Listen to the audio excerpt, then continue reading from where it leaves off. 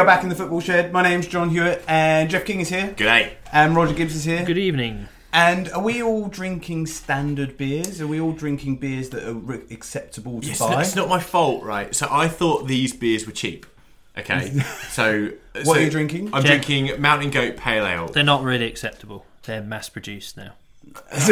They've been bought out by a big corporation. Fuck off, Roger. So I thought You've got to support independent brewers, mate, Jeff. it's not my fault. So I was in the bottle shop and it said it was $18 a six pack. I was like, oh, that's about my it's about my industry standard pricing. Anything under $20, usually around 16, is presentable. Went up and took them to the counter, and he said $26.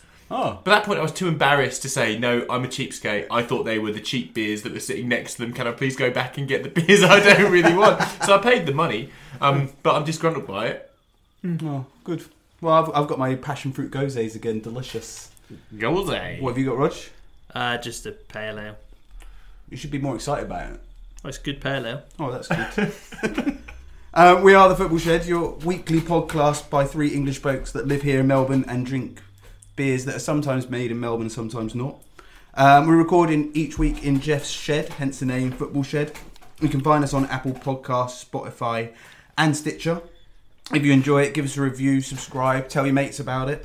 If you want to get in contact, shoot us an email at footballshedpodcast@gmail.com, or you can find us on Facebook and Instagram. And you can also find us on our shiny new website, footballshed.com. And every week we start with a question, but this week's question is a little bit different. Roger, Jeff, you all right there? Yeah, I'm all right, thanks. Yeah. You ready for this week's question? It's a bit different. I heard you. Presenter John. How many trophies are Man City going to win this season? Wait a minute, that's a question about the future, John. I know. This is why we don't have a time machine. No, okay. They can win 4. They've won the League Cup already. 3. Which ones are they going to win? I don't think they will win the Champions League. Okay. Right. So the others. Maybe I'll go while Roche have 2. What 2? So they've won the League Cup, so they've got to win 1 more. 2 or 3. Oh.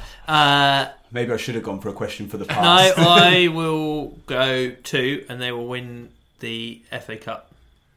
Yeah, okay. It'll all come tumbling down a bit, and they'll lose the league because it's meant to be for Liverpool this year. Is it? No, I don't know.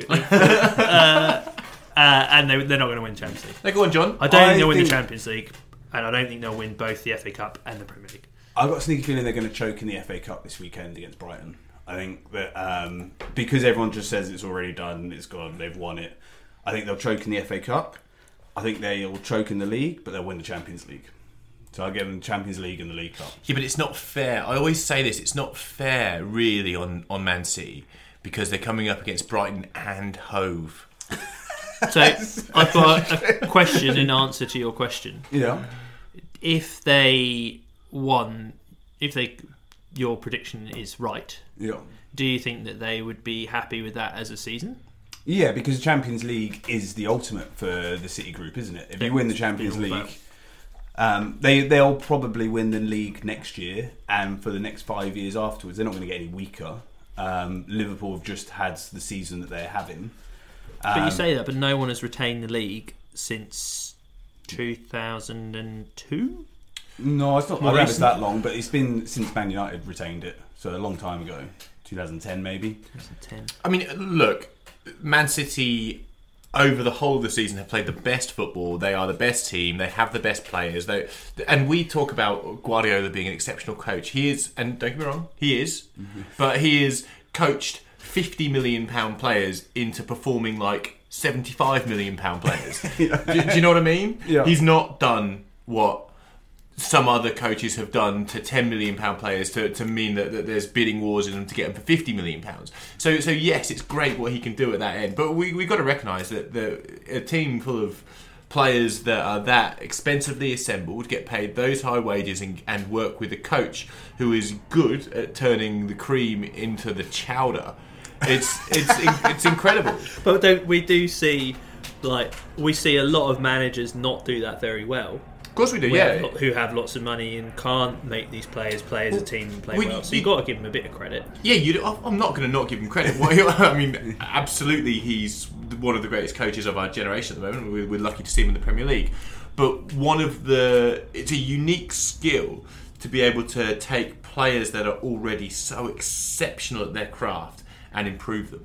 And you'd say what Zidane has been doing for the last 3 years at Real Madrid, he was able to do that. What Guardiola does, he's able to do that. So lots of the coaches have failed because they don't necessarily have that unique skill. Yeah, Guardiola makes Aguero better. When you look at Aguero, you think he's 28, 29 when Guardiola comes in. Can Aguero get much better? Well, it turns out he can get even better. And that's incredible. Like, people thought it was the end of Aguero. But actually, Guardiola's just worked with him and made him even better. So here's a question. Here's a question for you. Who do you think is better? So I'm going to ask your opinion, not stats. Your opinion. Who do you think is better, Aguero or Thierry Henry? I don't mean now because Thierry Henry's older. But at their peak. At their peak, who would you rather have in your side? They're slightly different players. I understand that, Roger.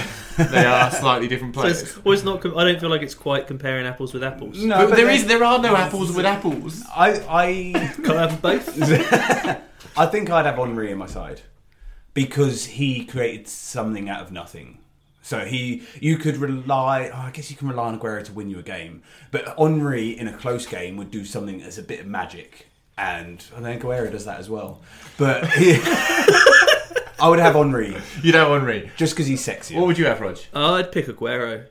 I'd love Aguero. I think he's more of a pure finisher than Henry, and I think if I was picking a team, I mean, it would again depend on your team, but I think he is the best finisher that we've seen in the Premier League, and Henry could do a lot of amazing things, but he was not as good a finisher, and I think that would be what I'd want in my team.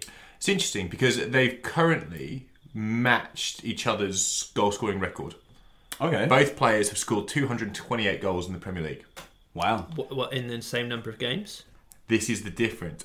It took Henry 375 games. It's taken Aguero 329 games. So there's that's my a lot point, less. I guess.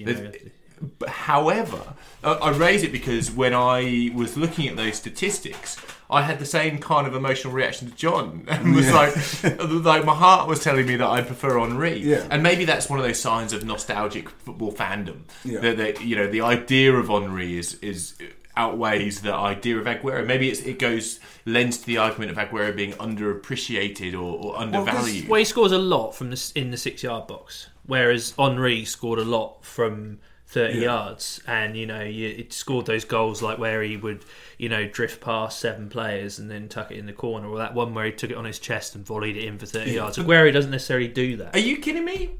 Aguero scores wonder goals. He scores in the 6-yard box, but he also scores amazing things. But it's usually where it's a hard shot. Yeah, it's from powered outside in the top box. corner. It's power, a powerful shot. It's not necessarily he's got great close control and great strength for a relatively small man, but he hasn't got that ability to ghost past players at pace like Henry did. See, I'd argue that, and this is a sweeping statement because it can't be fact checked. I'd argue that if Henry in his prime played in this Manchester City side, he would not be as good as Aguero. Oh. However, if Aguero played in Arsenal's Henry side, he would be just as good as Henry.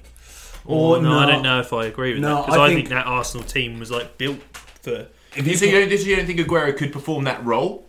No, because they're different players. Yeah, but I think I understand Henry... they're different players. So I don't think that Aguero would fit with that team the same way that Henry did. I think Aguero is the most efficient goal scorer the Premier League's ever seen. He doesn't miss chances. You can rely on him more than you can rely on Henry, but Henry does the special things. Aguero for me is more like Shearer.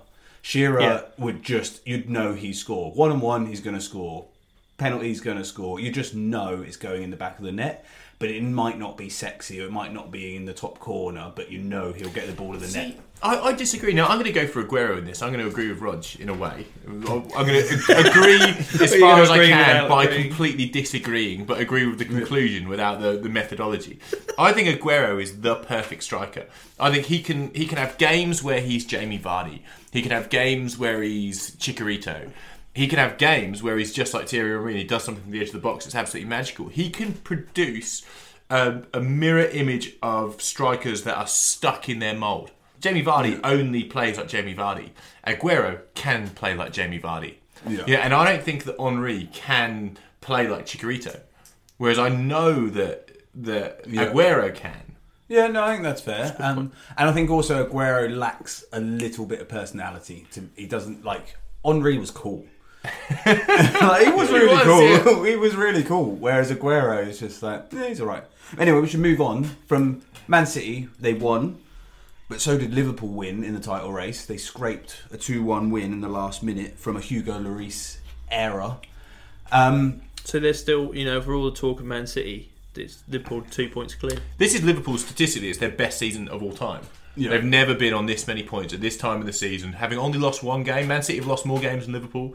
So they're doing brilliantly. Their win against Spurs, is that a win of a championship winning team? Like teams that win the championship have those bits of luck, don't they? They've had a few now. Are they running out of luck, or do you think that's the hardest game they've got left for the Premier League? Do you think that's got them across the line to believe we're going to do this? I agree that that's the hardest game, and I agree that they won by luck. Although they were pretty good first half. I just think it was a game where first half Liverpool were on top, second half Spurs were on top, and perhaps we've sort of got caught up in the fact that Spurs were a lot better because it was second half and because Sissoko missed that sitter. But I think Liverpool were quite good in the first half. Like, Lloris made a couple of good saves. Yeah, but then he made one massive howler. That's it. Why didn't he just not catch it? They've had a few. Lloris has, conceded 8 goals from massive howlers. So in his time at Spurs, that's second only to Jordan Pickford in the Premier League at the moment. Most of those were for Sunderland. Thank you very much. Oh, okay. But that's from individual errors that have cost their team goals. Lloris has scored 8 or 9. I say scored. Yeah, well, it's basically scored. Yeah, he's a funny goalkeeper because I think of Lloris as being a very reliable goalkeeper. So just bear with me on this. So he can, he's pretty good at commanding his box. He can come for crosses. He's a good shot stopper generally, and his distribution's good. So he's kind of got an all-round skill sets, and he's a leader. Yeah. Generally, you can rely on him. Apart from when he gets drunk. Don't let him near your car. But he does seem to produce a higher number of howlers than you would expect from a goalkeeper in that world class. This is a World Cup winner. Yeah, like in that sort of world class bracket. I don't think he's quite there because every now and then we saw it in the World Cup. He seems to have this ability. Yeah, he just has this ability to just completely spoon it up. I mean, this is going to sound like a cliche, but if he was there, he wouldn't be playing for Spurs. Yeah, if he was, and the thing is, like De Gea, what's the statistic? Last year he won Manchester United 12 points or something by just single-handedly clawing them out of danger. Lloris doesn't do that to Spurs. Spurs are a full-flowing attacking team. They don't win it through goalkeeping, like masterclasses like Manchester United did last year when they came second, by the way, because of those 12 points. But it was a terrible error. He palmed it out. He had no reason to. Mo Salah's header was really soft. Like, everyone can catch that. And even if it was Alderweireld, and even if he wasn't there, someone else was following up. Like, it was just terrible what he did. Is it that he got scared and took his eye off the ball and thought he was going to get taken out, or is it just because if he wasn't going to catch it, why didn't he punch it? Well, I think he's a palmer awayer. If that's the word. Yeah, he is. But he always palms it to one side or punches it. He never really catches it. But I think the header was actually crapper than he thought it was going to be. Yeah. He was ready for a bullet header. And it was super soft. And then it was super soft. So he's just kind of gone, oh. And then it's gone nowhere. It was kind of like a goal that we would score in five-a-side, where everyone gets everything slightly wrong. Yeah. Including the goalkeeper. Yeah. And then it ends up in the net. And yet everyone celebrates anyway. Yeah. I hate goalkeepers that don't catch it. It's just just catch the ball. So many of them, unnecessarily. You're allowed to. There is much more margin for error if you just try and catch it rather than if you're trying to get a perfect, punch away. It can easily, it can go the wrong way or just don't do it. Just catch the ball. Yeah. Can we please move the conversation on to that 2-on-1 with Virgil van Dijk? Oh, yes. Now, I know this is going to be quite an unpopular thing to say, because if there was an award for Australia's favourite Premier League player, it would probably be Virgil van Dijk. Yeah, right now I think he could just walk Possibly into the Australia. world's favourite. Because everyone is jizzing in his pants. Yes. You know, They're jizz horn camping. they are jizz horn camping in Virgil van Dijk's His hair Dijk. does smell very nice. Coconut, fresh coconut on the beach. However, right, we've all seen this. Great defending, I get it, but you could have put a fucking ice cream truck without an engine at the edge of the penalty area, and Sissoko would have still missed it. Yeah. Because Sissoko is Sissoko, right? When Sissoko runs 60 yards, that's no more Sissoko. He's Sonoko. He's got nothing left, let alone on his weak foot. Now, I know you could say that, Van Dijk played him onto his weak foot, but his decision making gets worse the longer he has the ball. He doesn't have epiphanies. Yeah. When he's under pressure in the middle of the park, he can lay it off and he can do that well, and he's improved this season. But Sissoko is in essence a really crap footballer. It's improved a lot though. You can a crap footballer can improve, but your baseline is crap footballer. Yeah. And I think you've been a bit harsh. No, He's been an important player for Spurs this year. But I get your point about Sissoko. A bit like we used to talk about Sterling. If you've got time to think about it, it all goes wrong. Yeah. Whereas Sterling's improved on that. Sissoko is one of those players, if he's through on goal, nosebleed, panic, this is not where I'm meant to be. I'm meant to cross it in or pass it through to someone, I don't know what to do. But I do think that's Van Dijk being smart enough. Just the fact that he completely checks his run. If it's the last minute of a game, or it's a game that's important in the league title, and you're the last defender and it's 2 against 1, you could easily just panic and go, sprint, get back, tackle, do whatever. Dive in. There's so many players. And he has the presence of mind. Thank you. Presence of mind to pause and go, okay, it's Sissoko. I don't want him to pass to Son because Son could finish from here. So I'm going to almost jog back, slow right down, and just block that off.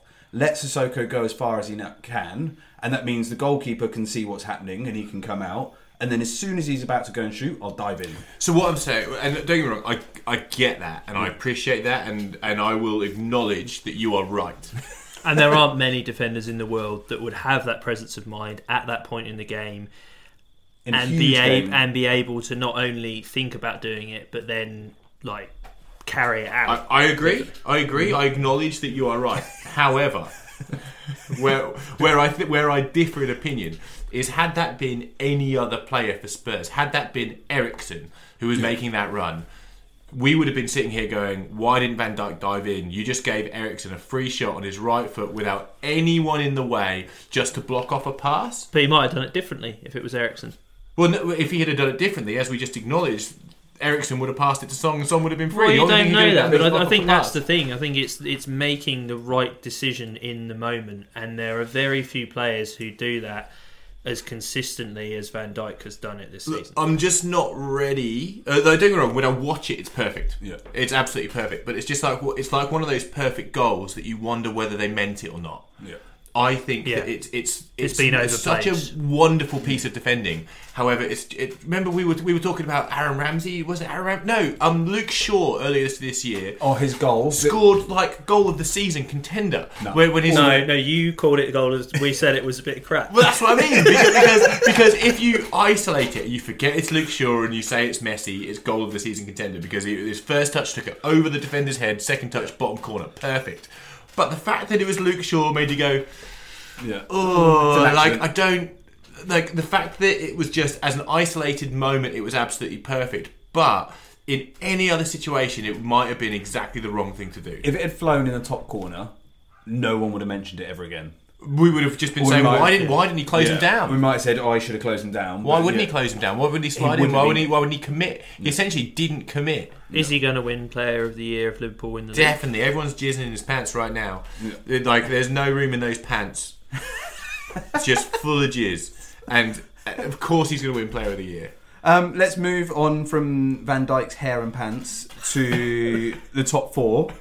Let's start with Man United. It was a good week for a Liverpool fan. It was very good for Liverpool fans. It was not so good for us Man United fans. So we lost 2-1 to Wolves this morning. John, you gave him the job. Yes. Why did you give him the job?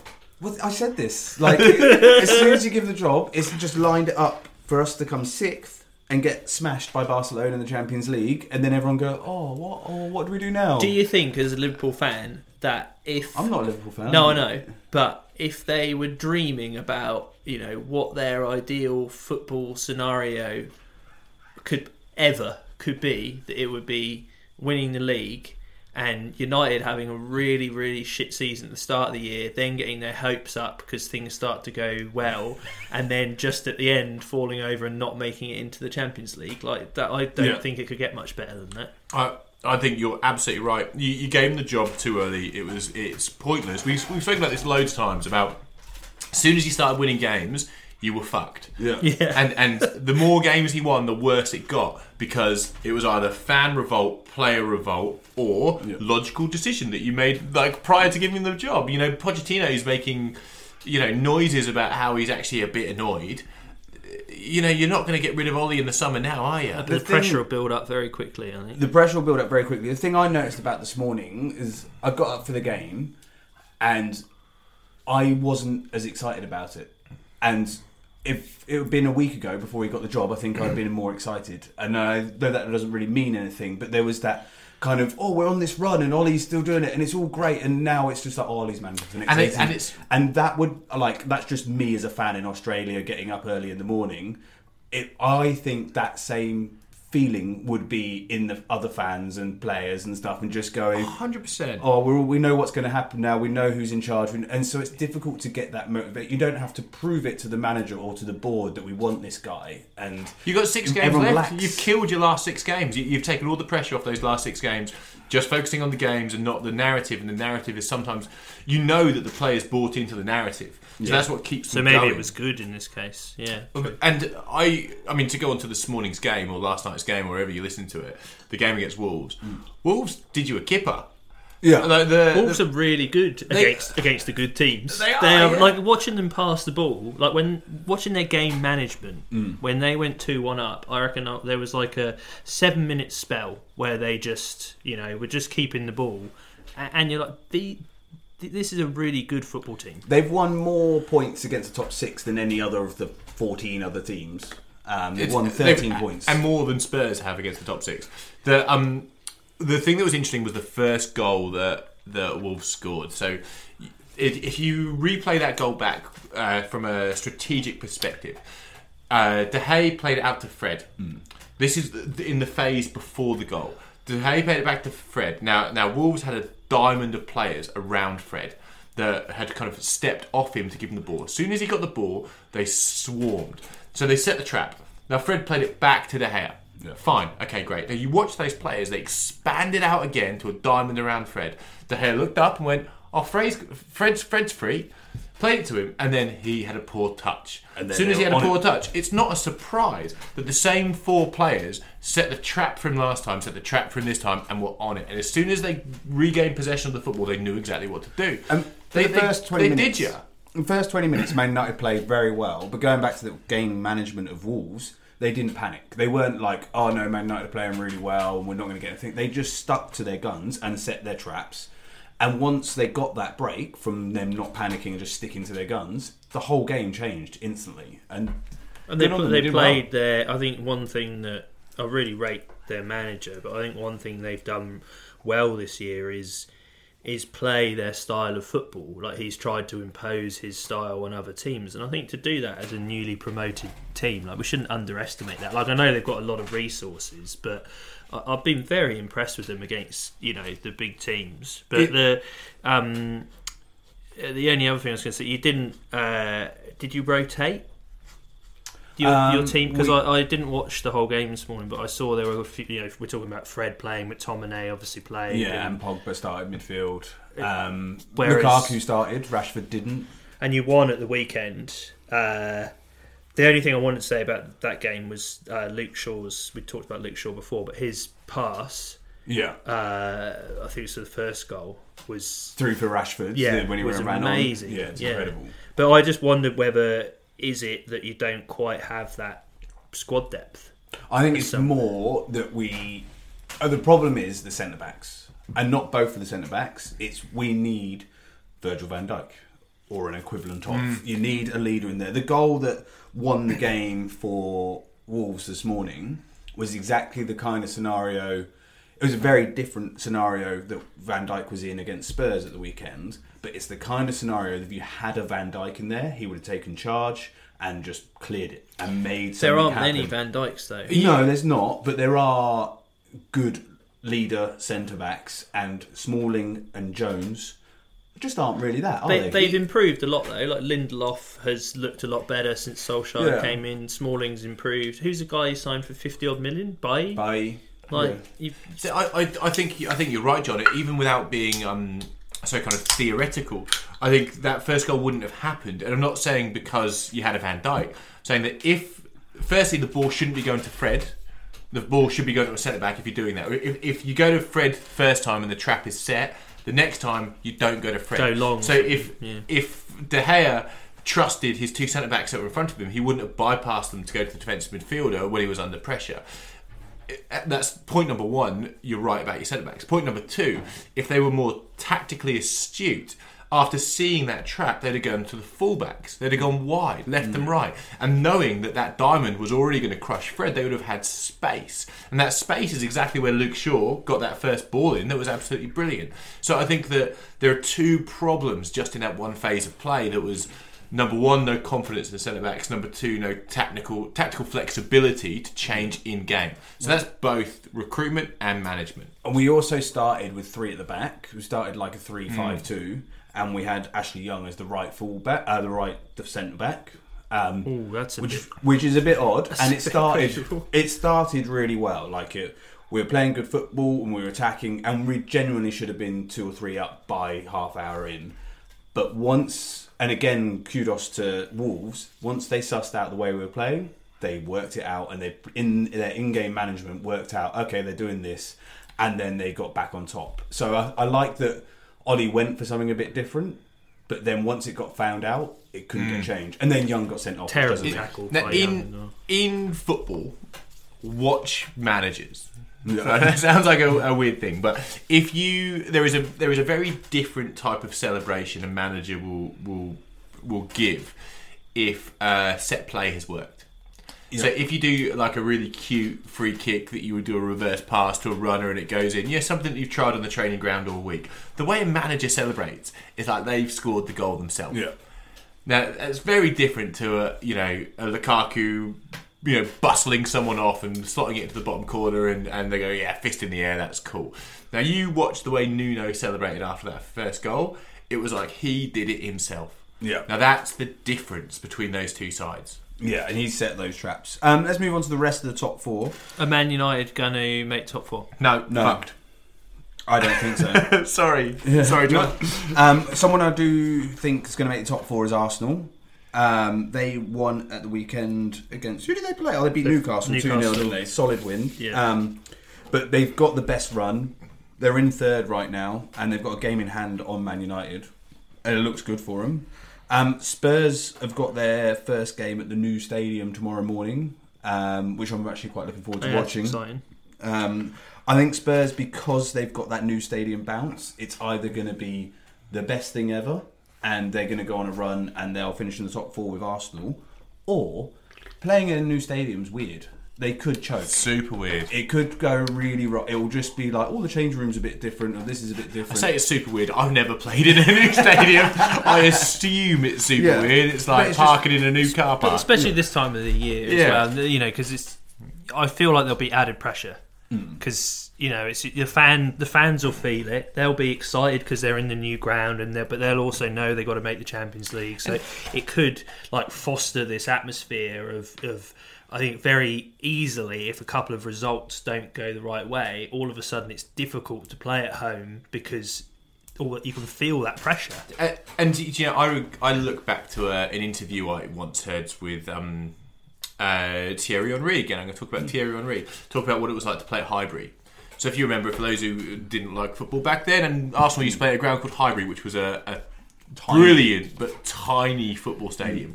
I wouldn't even call it a stadium. It was an old school football ground. It's absolutely brilliant. But they had a clock at one end. Now, Thierry Henry said that when he played at home, this is him talking about the Invincible season. He said that when he played at home, he had reference points around the ground. So he would look up and he would see certain stands, or he would see the clock over his shoulder and be able to pick it out and by doing so, he knew exactly where the goal was. So he didn't have to look. He could look to the left, he could look off to the pitch, he could look where the dugout was, and he would know, geometrically where he was standing compared to where the goal is. Now that is home advantage. It's not just the fans. It's not just having your banner everywhere. It's knowing where you are on the pitch. Now Spurs are going to have their fans. The atmosphere is going to be amazing. The spotlight's going to be on them, but they know that. They know that actually there's a lot of pressure in this game. But then also they have no reference points that make a home advantage important. Yeah, and that takes a while to establish, and I think that's a really real thing. That just like as a winger, how far, like naturally, how wide do I go so that I'm on the edge of the pitch? You actually have to look where the edge of the pitch is, or little things. They will have been training on it, but they have a couple of times. But that takes years of getting used to. Like you look at grounds that have, when you go off the side of the pitch, they slope down. Yeah. Grounds like Old Trafford, Goodison Park, they both have they're like on a mound. Yeah. So you know if you're a fullback or you're a winger, what speed you can actually get away with when you're trying to pass someone, because when you're going to slip, that's an actual home advantage. Yeah. So like Spurs, yes, they have an advantage. Yes, it's exciting, but I don't think that will be as good as they are at Wembley because they played there for 2 years. So you think they're going to make top 4? I think Spurs and Arsenal make top 4. You don't think Spurs make top 4? No, I don't. Someone else who I don't think, obviously by that equation, is Chelsea. It's so close though, isn't it? It's brilliant. Chelsea scraped to win against Cardiff, which was probably one of the ugliest wins ever. Just like that goal is really far offside. There's no it's like 2 yards. It's really wrong. The only thing to defend the linesman is if you watch it in full speed, the way that everyone moves at the same time. It kind of looks, it's a bit weird. It's a bit like they all move in and out at the same time, but when the ball's actually played, there is a whole yard. Have you seen Jamie Carragher's analysis on this? No, what did he say? He put on a virtual reality headset and was standing in the position of the linesman. Oh, and wow. then you could see his view on the screen. So he was doing it to illustrate from a linesman's perspective what the view was for the goal. And it wasn't only the weird movement of the players, there was also, you're saying that when Willian took the it was from a corner? It was from a cross, yeah. But it was near the corner flag. Yeah. And the way he moved immediately after striking the ball,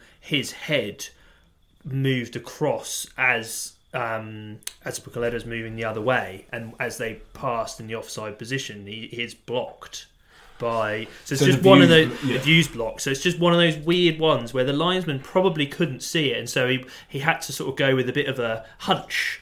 And it's that's where you want your VAR. I can't wait to not have these conversations. Yeah. Because if we're going to invest in fucking VR headsets, why can't we invest? It's ridiculous. If Jamie Carragher's getting around in a virtual reality headset, maybe we should have. That's proof that something is wrong. But the thing that annoyed me about this game wasn't that goal. Yeah, that wasn't a goal, but I think that comes on the back of other things in the game. Now there were two, in my opinion, absolute stonewall penalties for Cardiff. I completely agree in this game. And sometimes with the holding and grappling, you're like, well, they're both doing it a bit. Yeah. But these ones, I'm like, how has the referee or the linesman not seen that? And I can understand. I quite like seeing Neil Warnock get really irate because it's funny.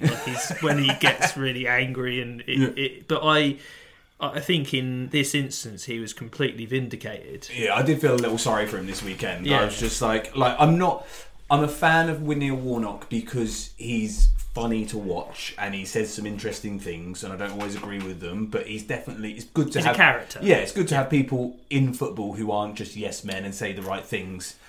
But I did feel a bit sorry for him this weekend. No, I don't buy it. No, I don't buy it. I think this weekend is the single greatest weekend of Neil Warnock's life.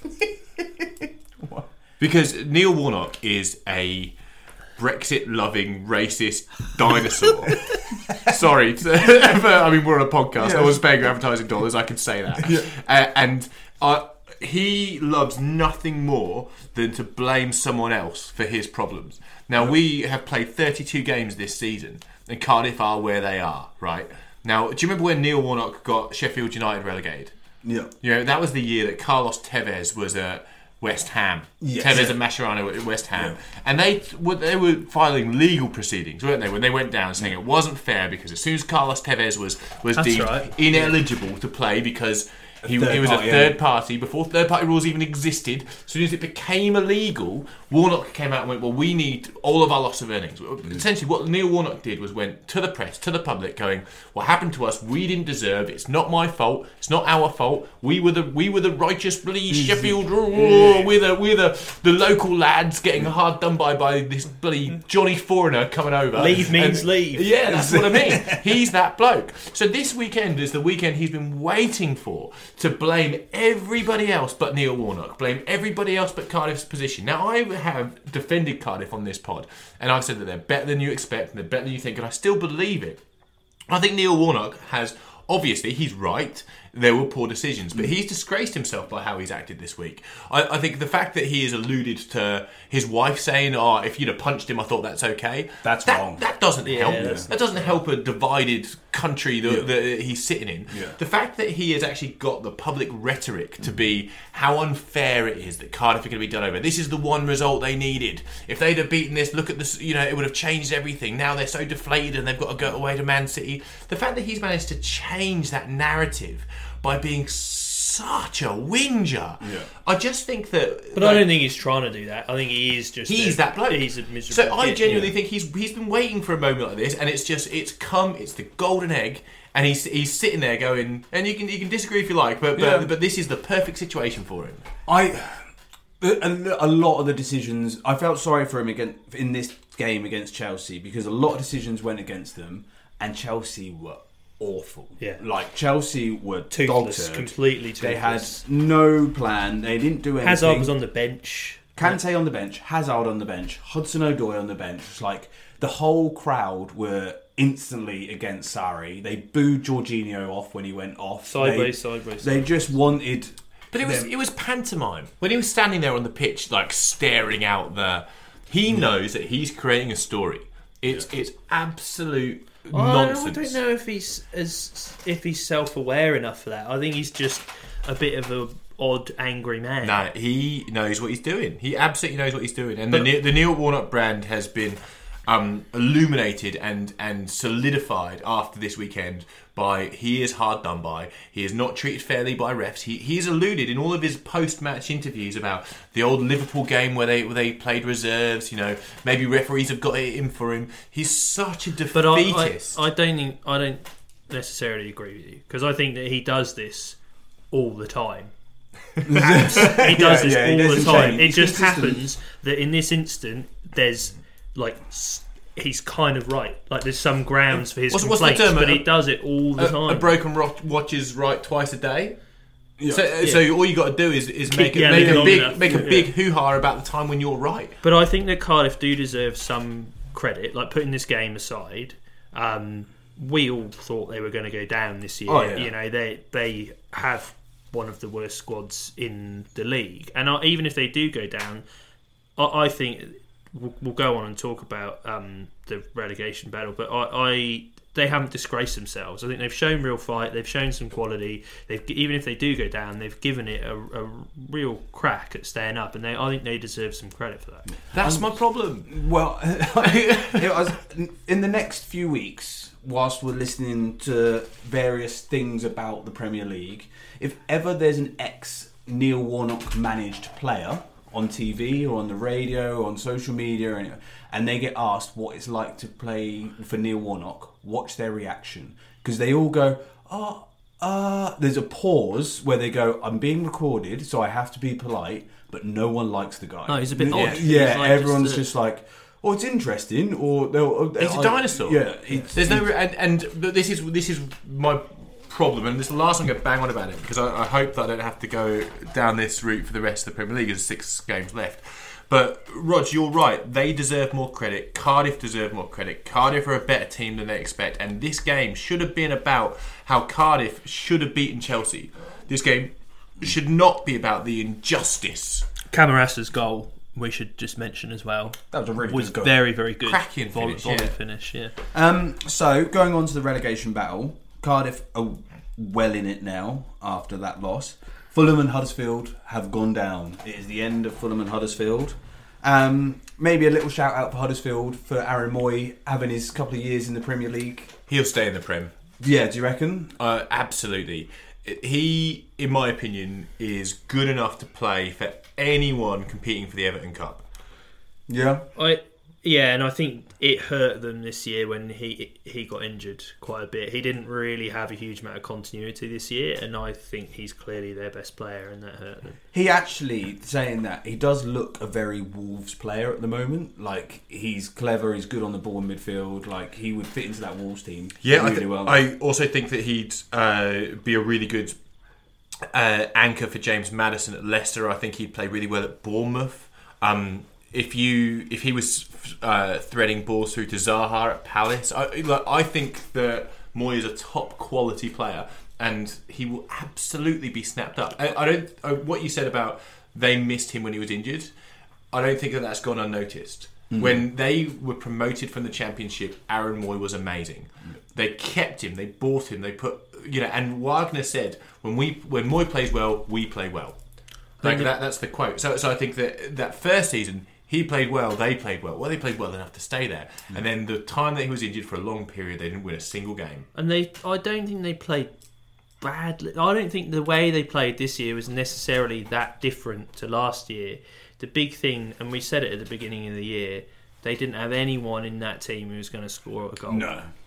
And so there were games when, in the spells they were on top in the games, they didn't score. They didn't put the game away, especially at home. A lot of times there were games where they should have got points out of and they didn't. And you can't do that in the Premier League. It's ruthless. Do you think Huddersfield, because, and taking Fulham into this question as well, so Fulham came up, spent loads of money, and got it all wrong, basically. They sprayed a load of money everywhere and... Something like £180 million. They spent more than Wolves, and everyone says Wolves have got loads of money behind them and stuff. They have, but Fulham spent more, and it's all gone wrong. Have Fulham and Huddersfield, they got the foundations to come straight back up? Because I think Huddersfield, because they haven't overspent and they've got the experience, I think they've actually got a structure there where they could do pretty well next year. Fulham, I'm a bit more fearful for. I worry about Fulham. They're going to lose a lot of players now, so then they're suddenly going to be having to rebuild from nothing. Yeah, I think... You can look at a few different models that have happened in the past. I think Fulham are a bit more of an Aston Villa, which I think they have a lot of highly paid players who think that they're too good for the Championship. And because of that, it's going to be a bit of a fire sale. And the ones that stay will be quite resentful to the fact that they're not in the Premier League anymore. So they're sold the Premier League dream. They also have players on loan that are going to go back. I think that their plane needs to crash before it's going to be rebuilt again, which is a real shame. And their young players who are good, who got them up, are going to be sold. I was going to say they'll lose Sessegnon. They'll absolutely lose Sessegnon. What do we think? I'm really disappointed with Fulham. I thought they'd be fine this year. None of us had them in the bottom three at the start of the year.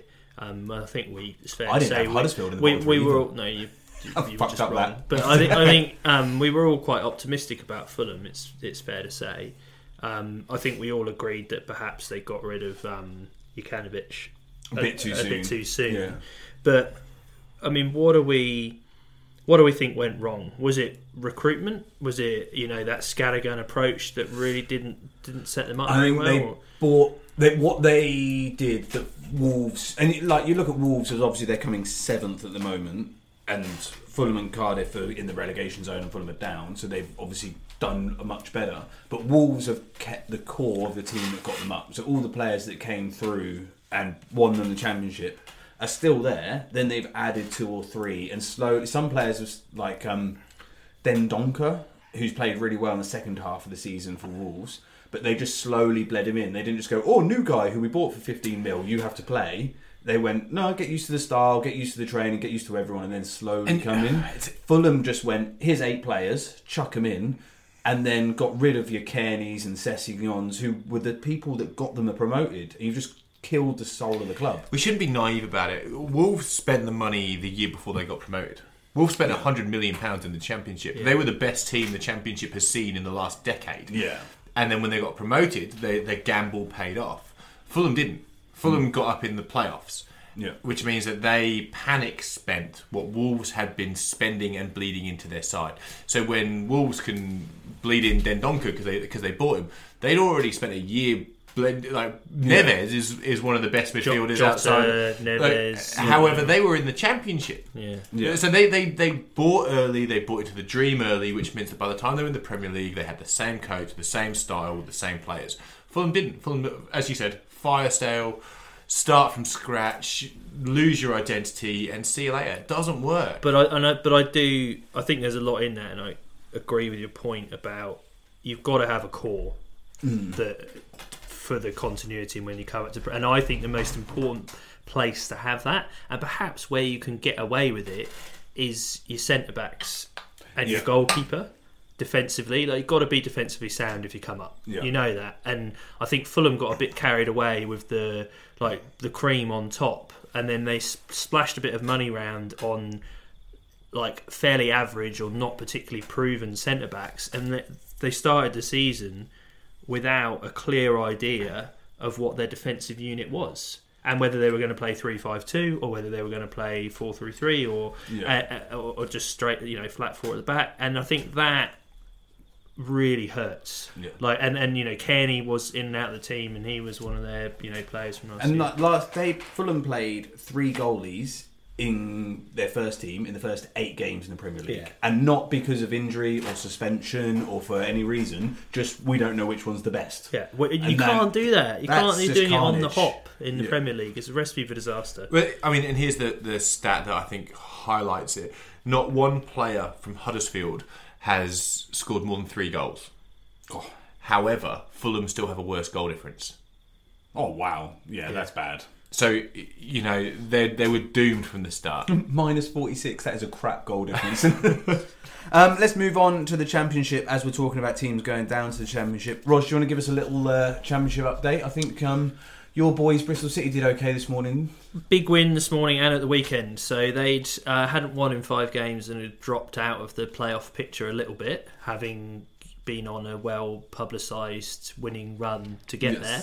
But they beat Sheffield United at the weekend. It's huge. Did a big away, 3-2. Did a big favour to Leeds. Leeds had dropped below Sheffield United in the automatic promotion places. And then City beat Middlesbrough away this morning, 1-0. Massive result. Middlesbrough haven't won in 5, so there was a bit of chanting for Pullis's head. So all of a sudden, Middlesbrough have been in the playoff places. They haven't been in the top 2, but they've been in the playoff places since August.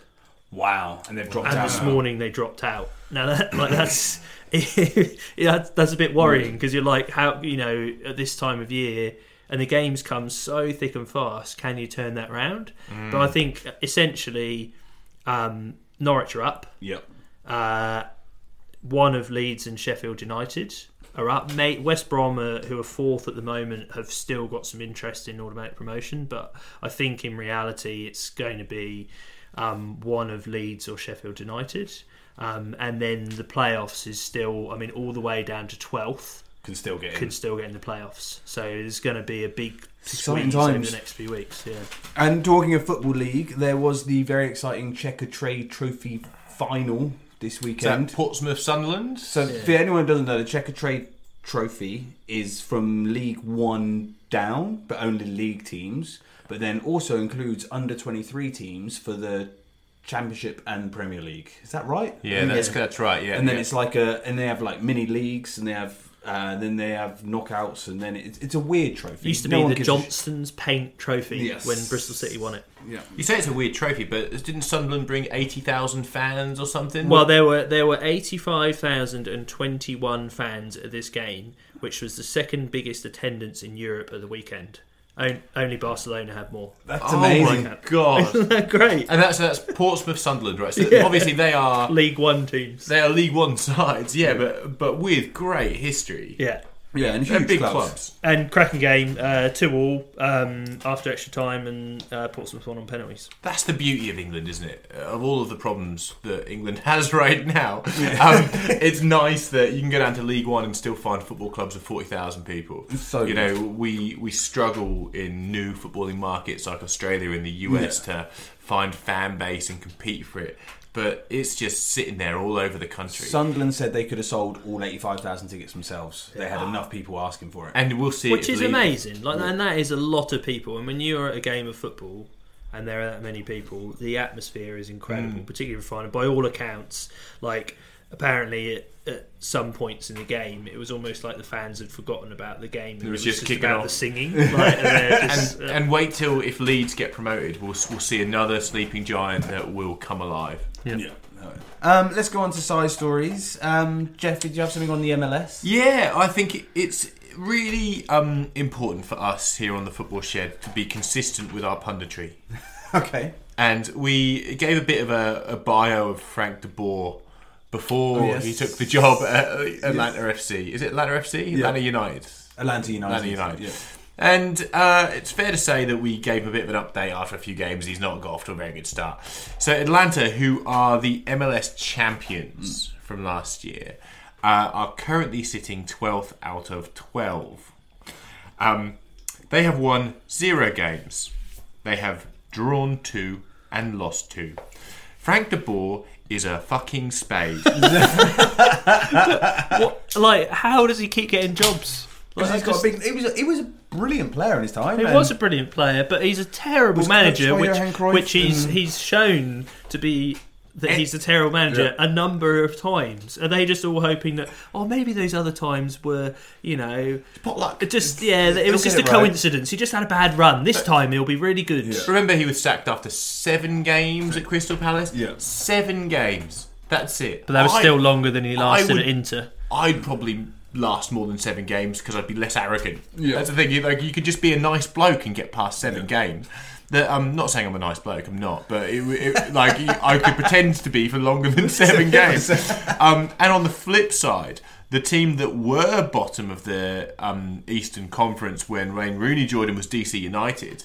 Obviously, we all know that when Rooney joined DC, they went from dead bottom to got into the playoffs. Yeah. They now sit top of the league. It's amazing. Wayne Rooney's free kick at the weekend was so good. Absolutely wonderful. So, if anyone thinks that bloke's still not got it, and I know that he wasn't a big celebrity when he moved to the United States, so it wasn't like David Beckham going, there wasn't a big fanfare.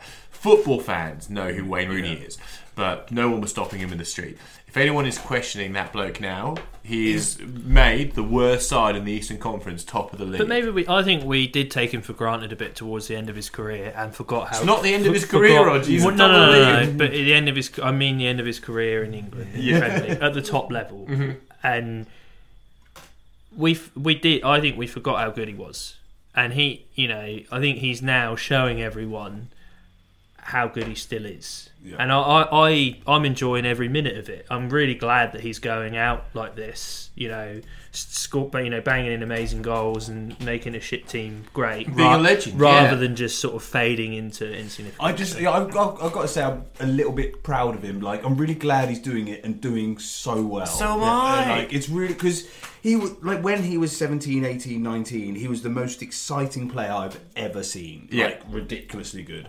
And he's had his ups and downs and stuff. But for him to still be able to go over to America at 33 and basically be the best player in the league and drag a team from nowhere to... They haven't got any other good players. They've got the same squad they had that was bottom. They just plonked in Wayne Rooney and just gone, we're really good now. But it's good, the influence he has on younger players, how he manages, in-game strategy... The bloke's excellent. And it's not easy to go to the MLS. The MLS is not where it was 15 years ago.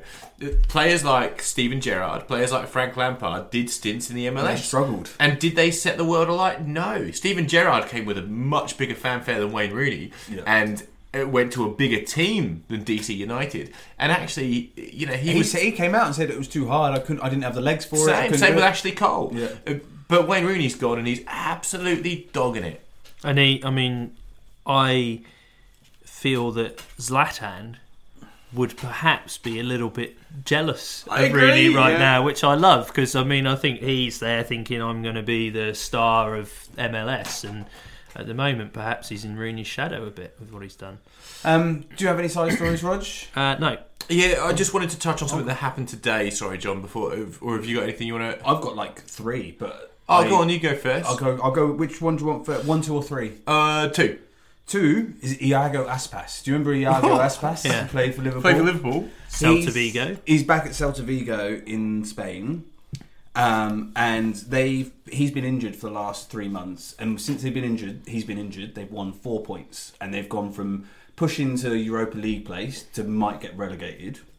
They were playing Villarreal, who are 1 place above them in the league this week. And they went 2-0 down at home. Aspas' first game back, he scored. And then another guy scores, it's 2-2. He scores a 86th minute penalty to win it, and he gets subbed off afterwards. He's so overcome with emotion, he just burst into tears on the bench, and the whole crowd was just cheering his name. He was just like, this is too much. It's amazing. Wow. So Iago Aspas, who was awful at Liverpool, good at Celta Vigo. And he's their best player, isn't he? Oh, by miles. Yeah. And he's got back into the Spain squad playing for him. And it's worth watching the highlights. Oh, well, I'm going to just dish out the opposite story. Then, Oh, good. Which is not a feel-good story at all. Have you heard of the Italian striker Moise Kean? Yes. Yeah, the young black guy plays for I've been reading it as Juventus. Keane. Kane. Ken. Moise Kean. I'm like, he's playing in the Italian team, but it's spelled Keane. Yeah. It's pronounced Ken. But he's really. I've been watching a bit of him lately. Like, he's exciting. The kid's good. Yeah. Kid's really good. Got his debut for the national team, for the Italian national team recently. The kid is... Yeah, youngest goal scorer for Italy ever, and then followed by the oldest. Yes. Quagmire. Yeah. So, absolutely brilliant. But this morning... Juventus played Calgary. Did you see this story? Juventus played Calgary, and the poor kid was getting monkey chants by the Calgary fans all game, to the point where the whole stand behind the goal was in a chorus of monkey chants to this kid. Calgary, isn't that in Canada? Is it what I say? Cagliari? Yeah, that's the one. Pardon me. So a chorus of monkey chants, and so as is the beauty of football, he scores. And he scores at the end that are giving him a sea of monkey chants. So he goes up to him and he cups his ears. And because of that, the opposing team, how do you say it? Caligari? Yeah. Yeah. But players go up and they start a kerfuffle. Everyone gets pulled off each other, whatever, and he gets brought back. Now, usually racism in Italian football wouldn't get onto the shed because, unfortunately, it happens on a moderately regular basis. However, one thing that made this stick out to me that really got to me was an interview done with Leonardo Bonucci at the end of it, so the defender, who came out and said, I think the blame is 50-50. What? Moise Kean should not have done that, as in go up to the fans and cup his ears, and the fans should not have reacted that way. See, now I didn't read any of this, but it's really interesting. I watched the highlights of it. So I read the description saying, Moise Kean scores, there's abuse, and so I watched it without any sound because my SBS World Game app's broken. I've got no sound. I have choice. So I watched it, and then they just replayed it lots. That go, see his goal, and then you see him standing in front of the fans, and you see Bonucci come up to him and kind of like pull him away quite aggressively, and like sort of pushes him away, like stop doing that, like you're provoking them, you're bringing them on the set. And I didn't like it. It didn't. Just watching the footage of it, to me, that didn't come across well. Like he's the captain, or is he just a? I think. Oh no, but he's a senior. He's player. A senior player. Just the way it looked, it didn't sit well to me. So I find it really interesting to hear that he's saying that, because that kind of fits with the reaction. And I think that is a disgrace, and that shows how big a problem they have in Italy. That's exactly right. It's not something that needs to be fixed in the football stands. It's something that needs to be fixed in society. Yeah. That's the point. Now, for him to come out and say it's 50-50, he shouldn't have provoked them, is the biggest example of victim blaming I've ever seen. But in response to that, and this is, I'll move on from this, but in response to that, Moise Kean came out with a tweet with a picture of himself cupping his ears and goes, that's how you deal with racism. So he came out earlier today. I think that's brilliant. However, I think Moise Kean will be leaving Juventus in the summer. Yes. You Ooh, can't. Man United. Well, this kid is amazing. He's so this good. kid is really, really good. However, we're not crystal clear here. There was a banana thrown at Chelsea. England is not a safe haven from racism. No, and it was only a week ago we were talking about Sterling doing the same cupping action for England and him getting praised for it and good on him for doing it. And the football world's quite small and social media's quite. I wouldn't be surprised if Moise Kean had seen Sterling do that and go, you know what, I'm going to stand up. Yeah, I mean, he's just a young kid and he sees Sterling standing up for it. But good on him for going, no, I'm standing up to this and you can give me all your shit you want, but I don't care who I am. And that makes me proud of Sterling. Yeah, exactly. He's setting an example. Hudson Odoi said that they look up to Sterling in the team. But yeah, I mean, Italy is in the dark ages. No, but in terms of the racism. Look, Rog, it is, but so is the rest of the world. We are at a phase. I'm sorry, because if you listen to this and you can disagree with me all you like, because you're meant to be listening to about football. But as far as the world's going, we are in a phase of transition within our society where we are recognising sexism, we are recognising racism as what it is. And just because you have acted a certain way for 50 years, you are suddenly having to look back on your behaviour of the last 50 years and have some self-reflection to go, was I wrong? Was I inappropriate? Was I a piece of shit? And if so, it's a very hard thing to recognise that in yourself, but there is no turning back. No. And the fact that we have social media and we have platforms and we have kids like Sterling and kids like Moise Kean who can go up and who can say they can do what they can do on the pitch and then they can reiterate their message when they get home, and it will cause conversation in a podcast in Melbourne in Australia, means that the wave is only getting bigger, and there has to be a recognition that this isn't something we fix in sport. This is something that is a problem in our society that you can't fight. However, there will be resistance because appreciating that you have been wrong for the last 50 years is a very hard thing to do, but you have no choice but to do it. I just don't agree. I don't see it as positively as that. I think the situation now is really bad, and it shouldn't be, because we should be progressing as a society and we should be embracing multiculturalism because that's the way the world is now. But we're not, and a lot of these people get more of a platform now than they have for a long time. And I'm not optimistic about it. I think there's a lot of horrendous attitudes out there now that are getting a lot of airtime, and that the people that were booing him, again, they were not all old white men. Some of them were probably young white men. No, but it's a societal problem. Before we keep going on this, I'm going to go to a slightly lighter side story before we go into the end. Yeah, probably a good idea. But have anyone heard of Charlie Oatway? Rings a bell. So his name came up on a couple of podcasts this week, and I can't remember why. He's done something in the football world. Did he play for Chesterfield? He played for... that would be incredible if that's the case, Roger. Played for Brighton. Oh, okay. So he played 224 games for Brighton, 50 odd for Brentford, 60 for Torquay. Please say Chesterfield. No Chesterfield games. But his name is Charlie Oatway. But his birth name is Anthony Philip David Terry Frank Donald Stanley Jerry Gordon Stephen James Oatway. And he is called all those names because his mum and dad were QPR fans, and the QPR team that season were really good, so they named him after every single player in the QPR team. And his gran said, "That's a stupid name. Everyone's going to think he's a big-time Charlie." So now he's called Charlie. Oh my God. Wow. And he plays football? Yeah. Anyway, he's 47 now as a coach. Do you know, remember the story about the kid who was named, he had so many middle names that his initials spelt Manchester United? Some people are just dickheads, aren't they? Not the kid, it's not his fault. His parents probably deserve a flogging. Let's move on to Ed Feature, Jeff. You got a song for us? Yeah, I do. You ready? Yeah, is it a good one? Yeah. Ooh, a bit of pizzazz this week. I panicked. Now, at the end feature, we've only got 6 weeks left, so I feel like we should give an update on where we're at.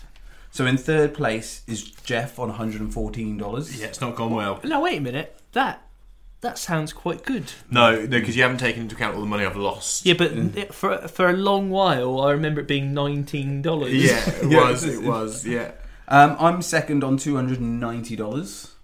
And then Rog is in the lead with 568. So Rog is a long way out, but there's still 6 weeks left for it to all go wrong for Rog. Accumulatively, we're $40 up for the year. Oh my god, what an adventure. So if you bet on everything, you make progress, just. Okay, I'm ready. What have you got, Jeff? I think Everton are going to beat Arsenal.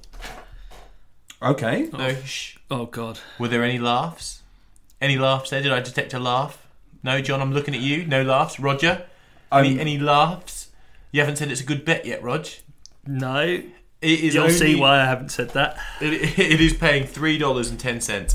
Everton looked amazing and beat Chelsea. They looked very good against Liverpool and drew 0-0. Everton are actually looking alright in the last couple of weeks, and home form's great. So just Everton to win. $3.10 in the bank. It's actually $3.27. Oh, it's gone up. Brilliant. Rog, what have you gone for? I've gone for Everton to beat Arsenal. Oh my god! And I've also gone Newcastle to beat Palace. Rafa's got his pen around that one for sure. Oh, yep. And those two are paying $8.20. Wow. Oh, he's gone big guns.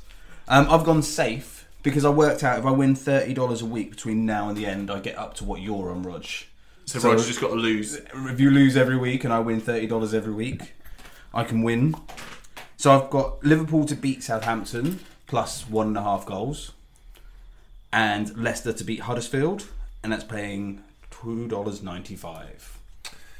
So pretty safe. Can I just say on your bet, John, that it reminds me that I am yet to talk a lot about Southampton, and I look forward to doing that next week. Okay, we will talk Southampton. They've gone so far under the radar that they actually deserve a bit of Southampton bashing? Or? No, in a positive light. Remember that they were in such a pickle, and everything has changed. So I'm looking forward to having a bit of a Southampton chat next week. I would like to point out while we're on in feature that both my results I got right at the weekend. Wolves can't play the shit teams and lost against Burnley, and Southampton beat Brighton away in the derby. But I got greedy and put goals in it. So it's your own fault, Rog, for getting greedy. Yeah.